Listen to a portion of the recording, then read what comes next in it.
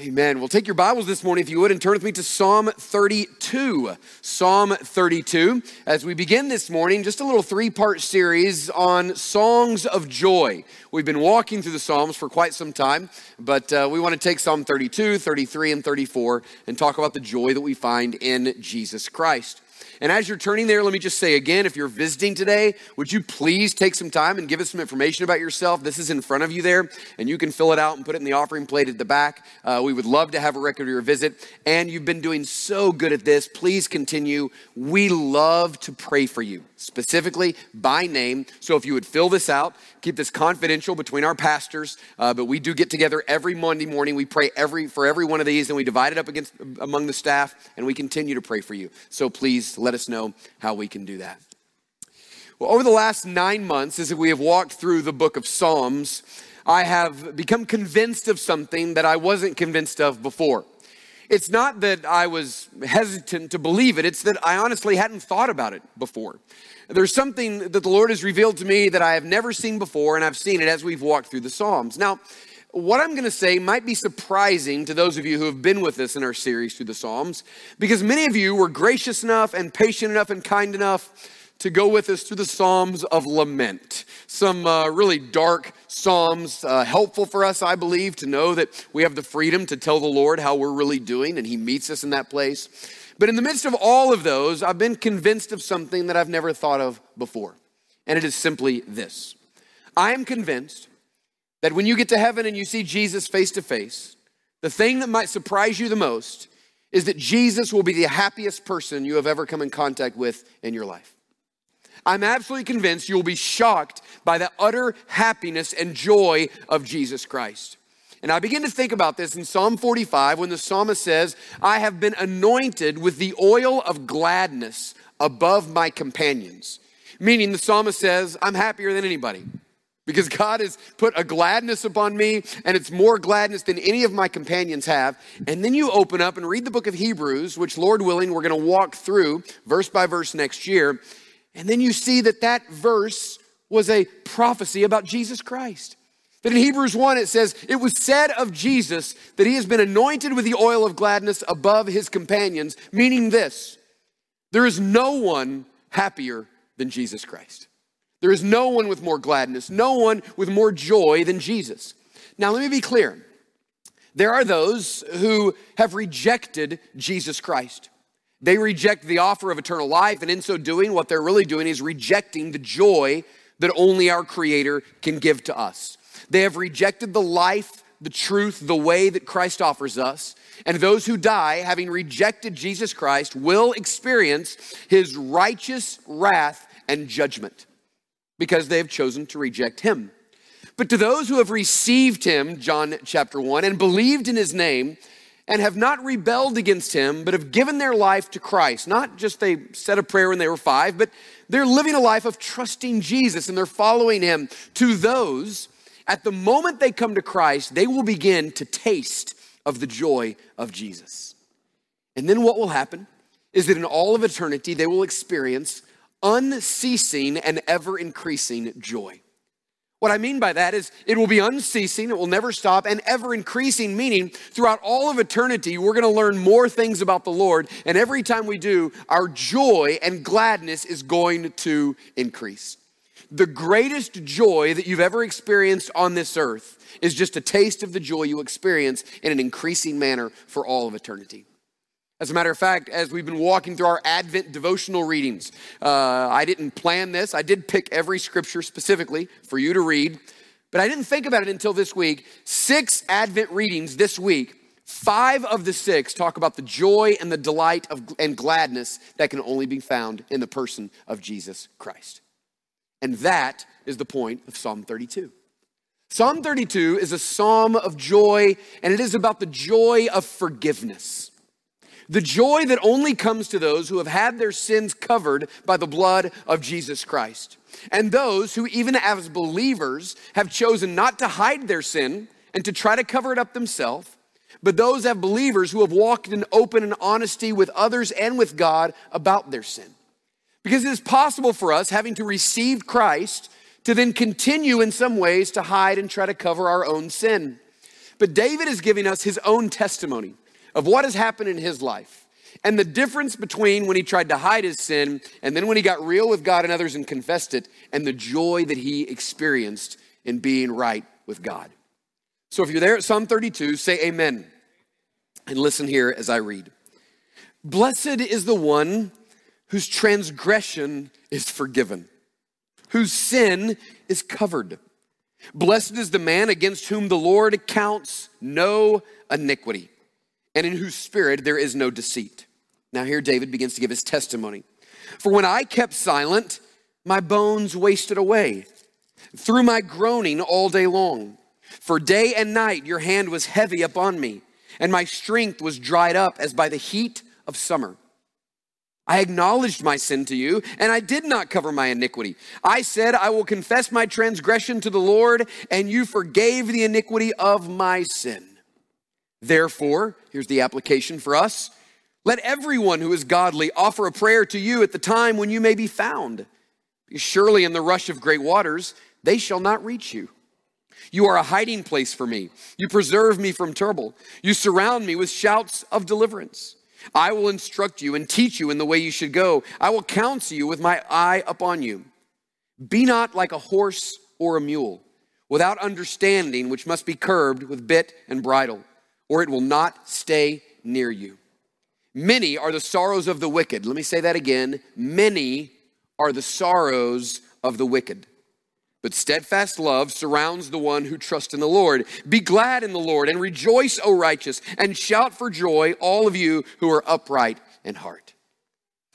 Now, I say to you often, one of the most important things to do as you're reading the text is to think about the tone of the text. And the tone of Psalm 32 is that of utter, absolute joy.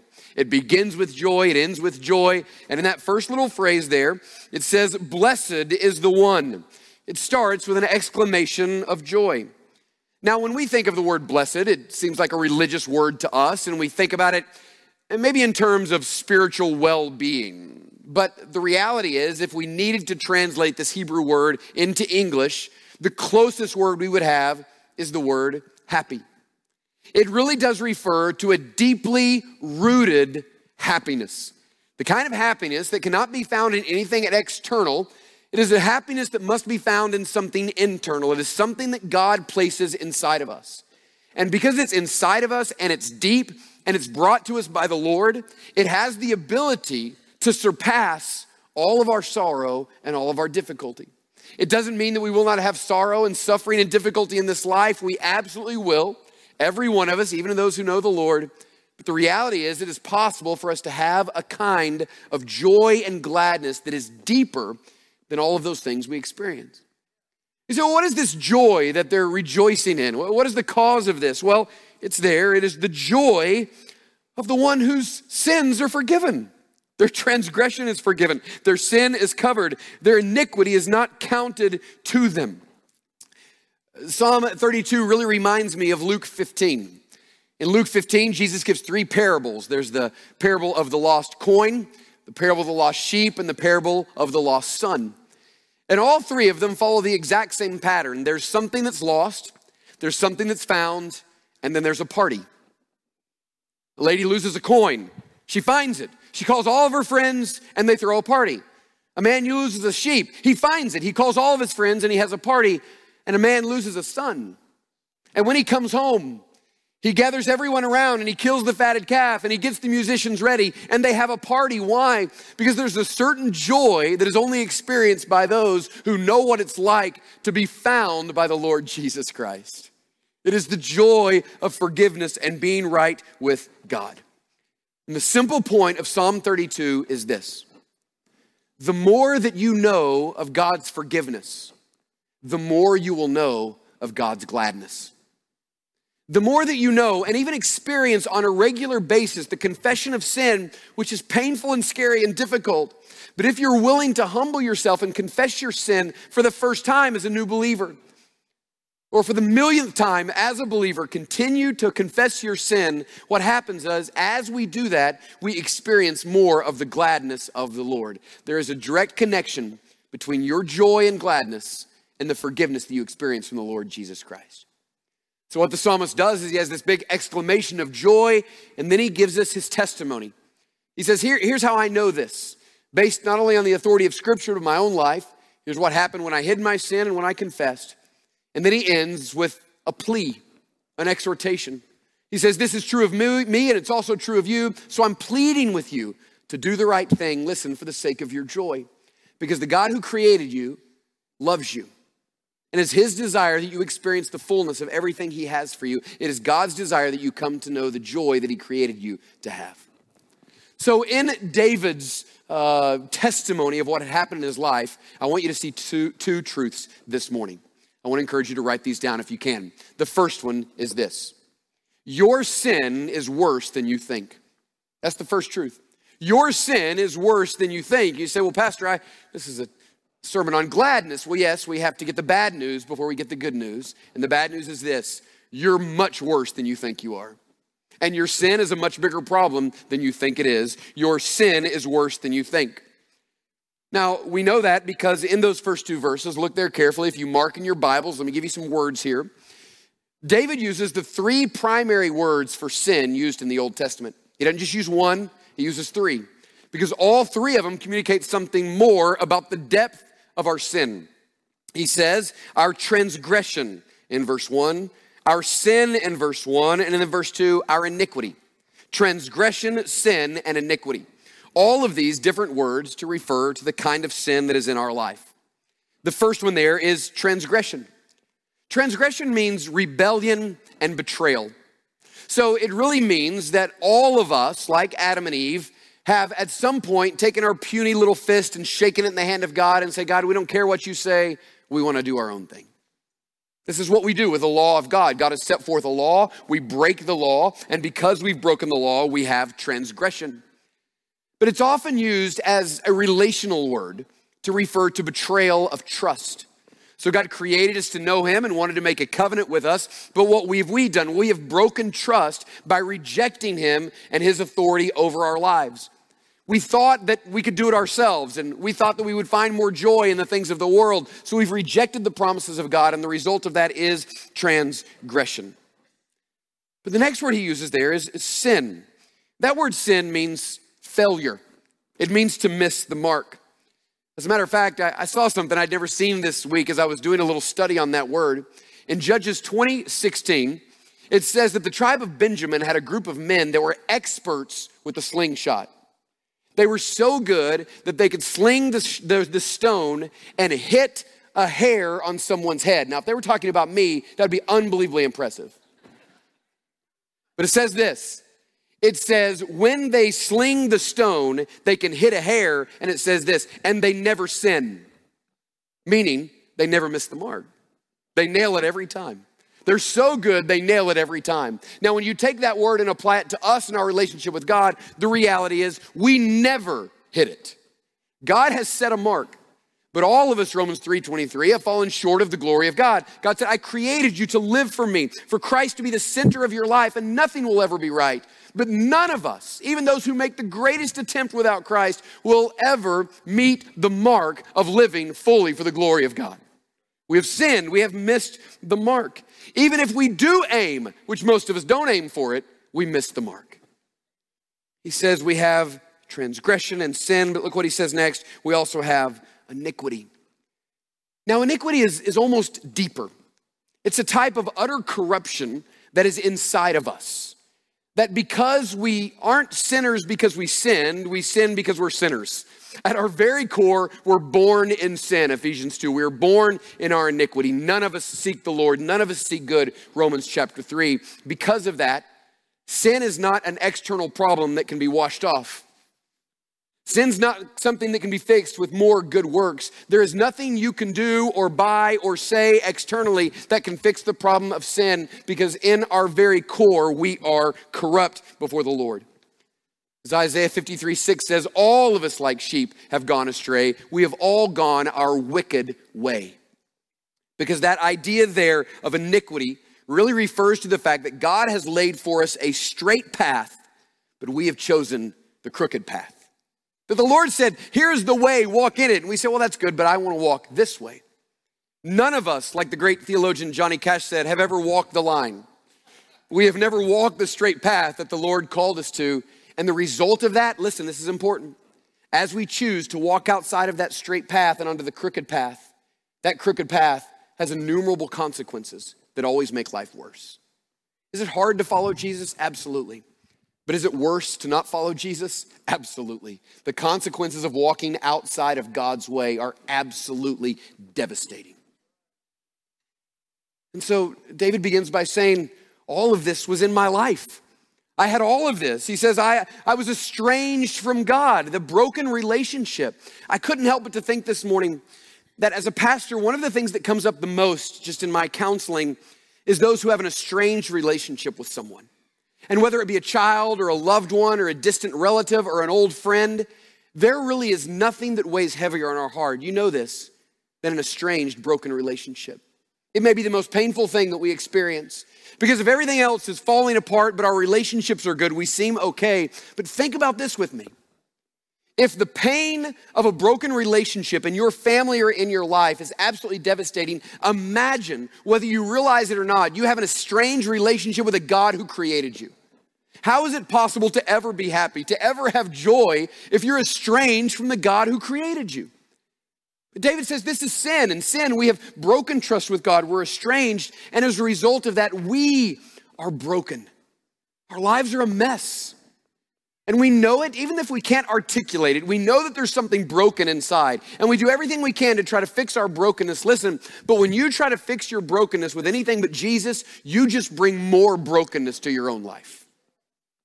We're estranged, we're broken. And the truth is, because this sin is iniquity, we're just miserable without Jesus. After the first service, I came down and there was a man that came and talked to me, and he talked about a little bit of his own testimony and the misery that he experienced through years of his life by hiding sin from his family. He said there's just nothing more miserable in all of life than walking outside of the way of Jesus and hiding sin. And that's exactly what David is saying. He said, you need to know that we are broken without Christ, that we're headed in a dangerous place and miserable without Christ, that we're estranged from God. And what most of us try to do with our sin is in verse 2. Look what it says in that last line. Blessed is the one in whom the Lord counts no iniquity, in whose spirit, this is really important, there is no deceit. You see, listen, this is going to resonate with you. You'll understand this. The reason he ends with this idea of deceit is because what we try to do with our sin is deceive ourselves and others. We may not be able to articulate the problem in my life is sin, which it is, and this is the deep frustration I have with so many churches who gather people every Sunday and give you 10 life principles for a better life and never mention sin. Our problem is sin. Every problem in our life in some way is caused by sin. You don't just need 10 principles for a more abundant life. You need to know the solution to sin. And so it is, he says that as a result of this sin, what we do is we deceive ourselves and others. And you know how this works because we've all done it. We deceive ourselves by trying to say, well, I know something's wrong, but it's not that. I don't need Jesus, I don't need church, I need something else. And so we try to tell ourselves that our sin is not that bad or our sin is not the problem. And then we deceive others, meaning that we have things in our heart that we don't want anybody else to know. And we live a lie, we hide sin. But that deceiving never works because ultimately the pain and the misery is going to catch up with us. And that's exactly what David says in verse 3. David says, I tried this. I deceived myself and I deceived others. And look at the result of his deception in verses 3 and 4. Look at that. He said, when I kept silent about what? My sin? My bones wasted away. Meaning that sin is so pervasive in our life that if you hide it, it will actually bring physical pain and difficulty to you. Through my groanings all day long, for day and night your hand was heavy upon me, and my strength was dried up as by the heat of summer. It's exhausting to hide sin. It's miserable to hide sin. But the one phrase I want you to notice is at the beginning of verse 4. Look at that carefully. Day and night your hand was heavy upon me. Meaning this, the God who created you, and who loves you more than you can comprehend, who knows that the only way for you to experience real life is through him, will put his heavy hand upon you and make you miserable in hopes that you might come and find joy in him. His goal is not your misery. His goal is your joy.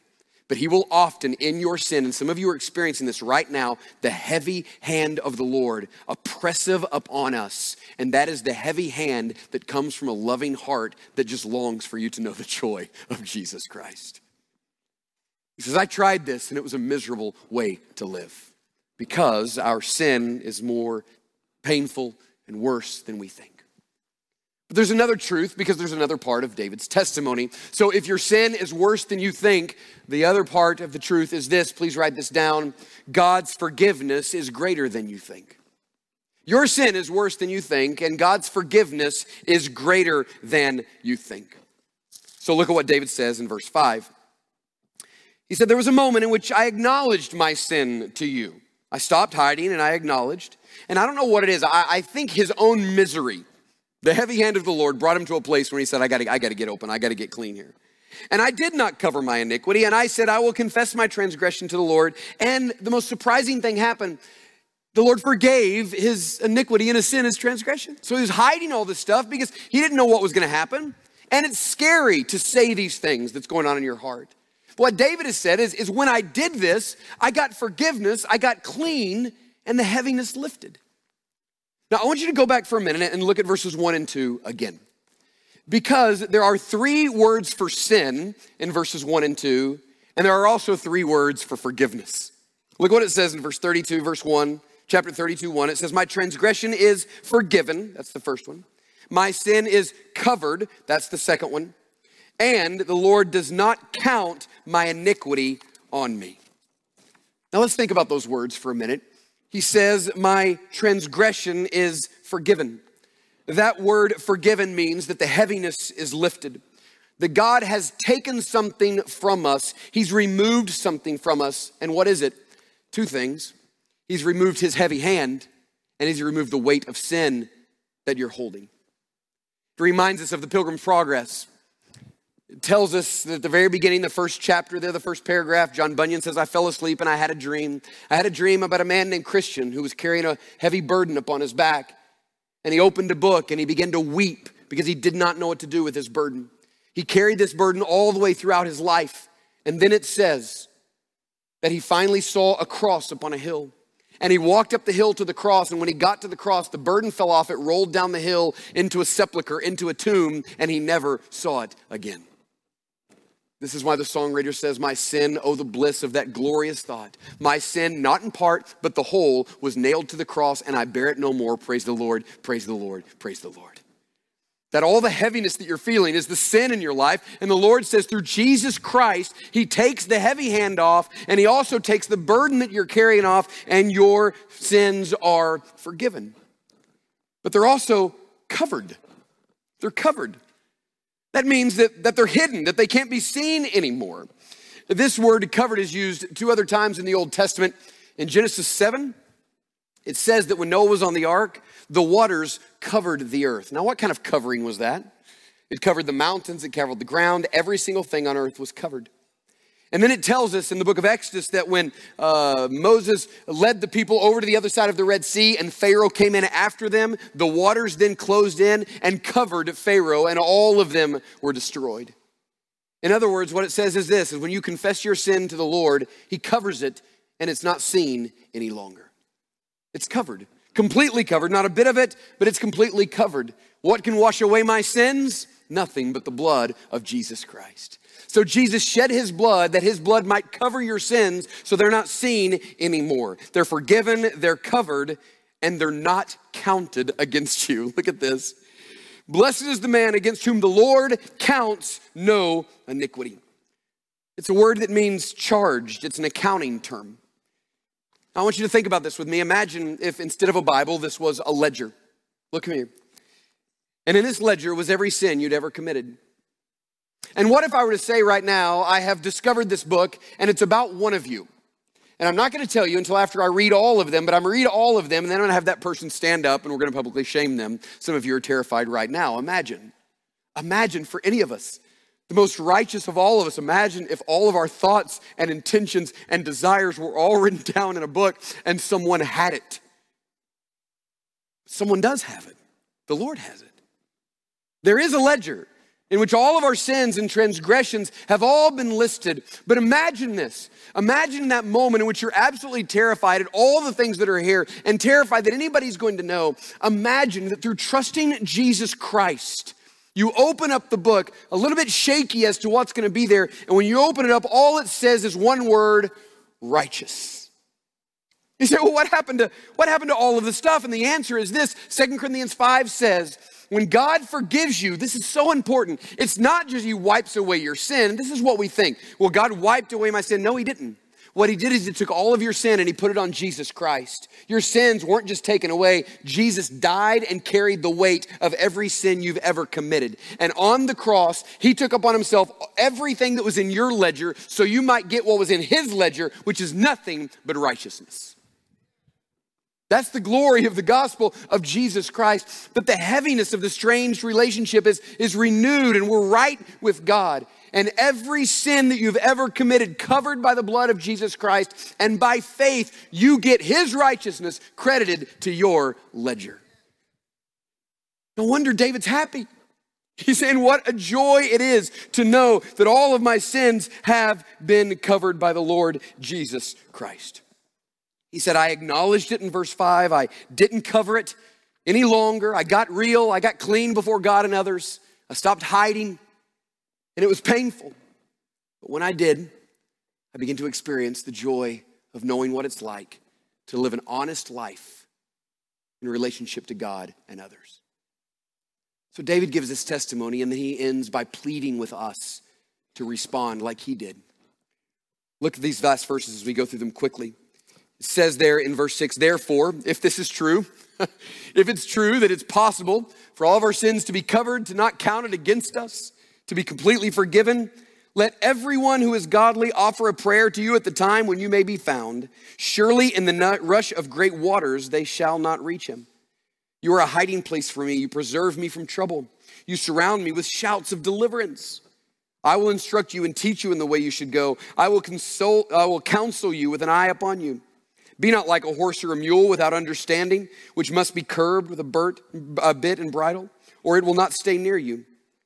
Many are the sorrows of the wicked, but steadfast love surrounds the one who trusts in the Lord. So be glad and rejoice in the Lord, O righteous, and shout for joy, all you upright in heart. I was about to say if David were here and he could exhort you, but the reality is the word of God is here, and it's giving you two exhortations. The first one is this: confess immediately. Right now. What a word picture he gives here. Surely in the rush of great waters, they shall not reach him. Meaning there's all kinds of people who say, well, I'll wait. And you wait to confess, and you come to a tragic moment in your life in which now you realize, and he says, it is very possible that you've rejected the Lord too many times, and all of a sudden there's no one there for you. That it could be that at that moment in which you say, well, I'm ready. No. No, you've continued to reject the Lord. Your heart has been hardened. So he says, now, if you hear his voice, today, if you hear his voice, do not harden your heart. Right now, confess. And then he says this: don't be like a horse or a mule who can only be led in the right direction by something that is pulling their life. Don't be so stubborn and proud that you will not get right with God. Humble yourself, because God gives grace to the humble. The only thing that would keep you from confession of sin before God and others is pride. Don't be like that. Come to understand the forgiveness of the Lord. He says you need to confess that sin. You know what confess means? Confess means to agree with God. It means you're not deceiving yourself any longer. You're saying, God, you say that I'm as bad as you say that I am, and you know what? I agree with you. I'm a mess. My sin is a mess. I'm miserable. And so, God, I'm trusting in Jesus Christ alone as the payment for my sins. I'm asking you to save me. You promised that anyone that calls upon the name of the Lord will be saved. So right now, I'm trusting what you've done for me, knowing I can't fix it myself. I'm asking you to save me. We have to do that in order to be saved. And you know what? Even as a believer, we've got to keep asking the Lord to cleanse us. If we confess our sins, John 1:9, he's faithful and just to forgive us, because we tend to keep hiding, and the Lord continues to forgive. But he says, confess immediately. And then the last thing he says is this, is to rejoice loudly. Rejoice loudly. Be glad in the Lord and rejoice, O righteous, and shout for joy, all you upright in heart. The reason I had to begin with how bad your sin is because if you don't realize how bad your sin is and how eternal the consequences are, and if you don't realize that everything in your life that's bad is a result of sin, then you will never come to rejoice in the goodness of the forgiveness of Jesus Christ. The reason we don't have more excitement about Jesus is because we don't think sin is our biggest problem. But if sin is your biggest problem and Jesus has fully met it through his death on the cross, there is a reason to rejoice. One of the first things I did when I became pastor, I walked in here on a Sunday morning and the lights were like at 40%. I remember going back there and saying, what, 40? I said 100%. I want it as bright as it can be in here. I want church to be happy. I want it to be bright. I want us to sing songs of joy. Why? Because I want every person that walks in here to be reminded of the joy that is found in Jesus Christ.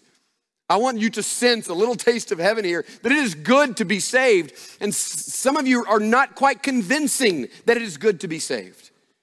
I'm just looking at your faces and your expressions, and I'm wondering if you love Jesus, and if you're thankful to be a believer, and you're thankful that you were saved from eternal damnation through the sacrifice of Jesus on the cross, that is worthy of our rejoicing.